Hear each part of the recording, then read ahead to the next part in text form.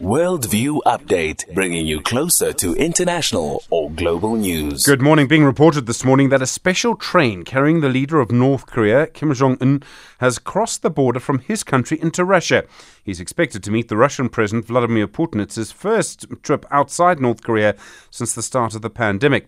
Also expected that the two leaders are looking to reach some kind of deal. While Russia wants support for its invasion of Ukraine, North Korea wants Russia to help it at the United Nations and with food aid.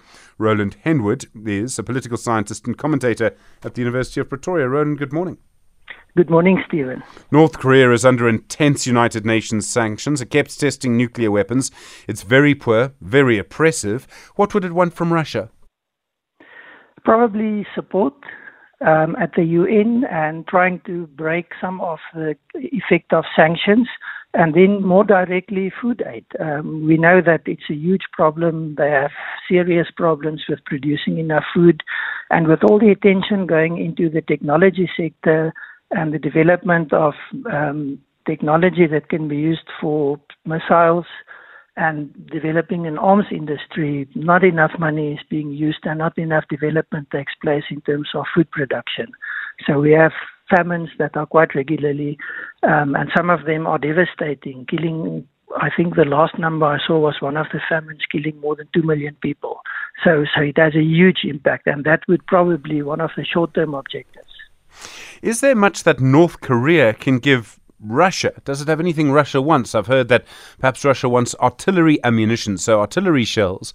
But even then, we don't know how many artillery shells and what kind North Korea would have.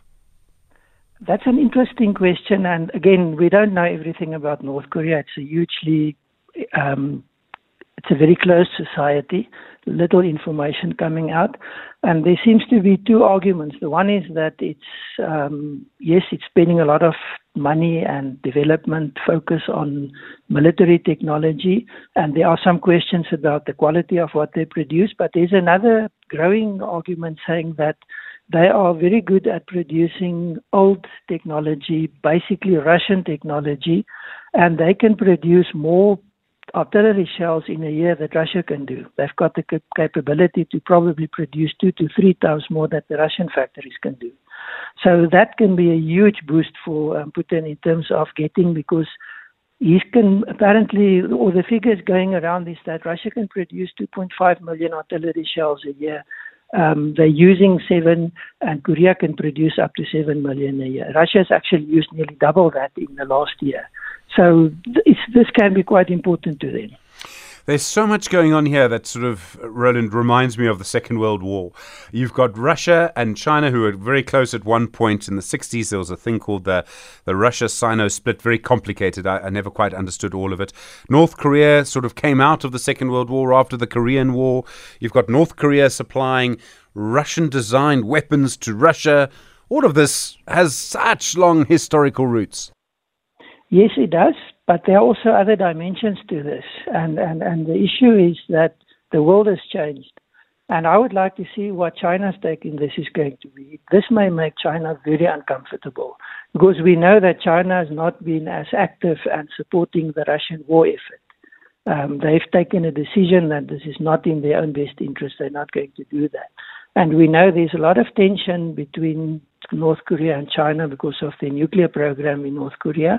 And also, by the way, Russia was one of the 6 sponsoring nations to try and block the North Korean nuclear program. So I think this shows us a couple of things. Firstly, that things are changing. Russia is desperate. That's clear. So they will pay a high price to get North Korea to support the war effort. They can't do it on their own. What that price is going to be can be quite scary also. Is it going to be political support? Is it going to be food aid?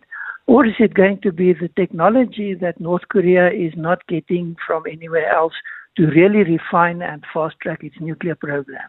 Because it has a nuclear and a missile program, but it is not the best quality. And this may be the downside of this for the others in the region. So I would guess that China, Japan, South Korea, and the US especially would be very careful in watching what's happening here.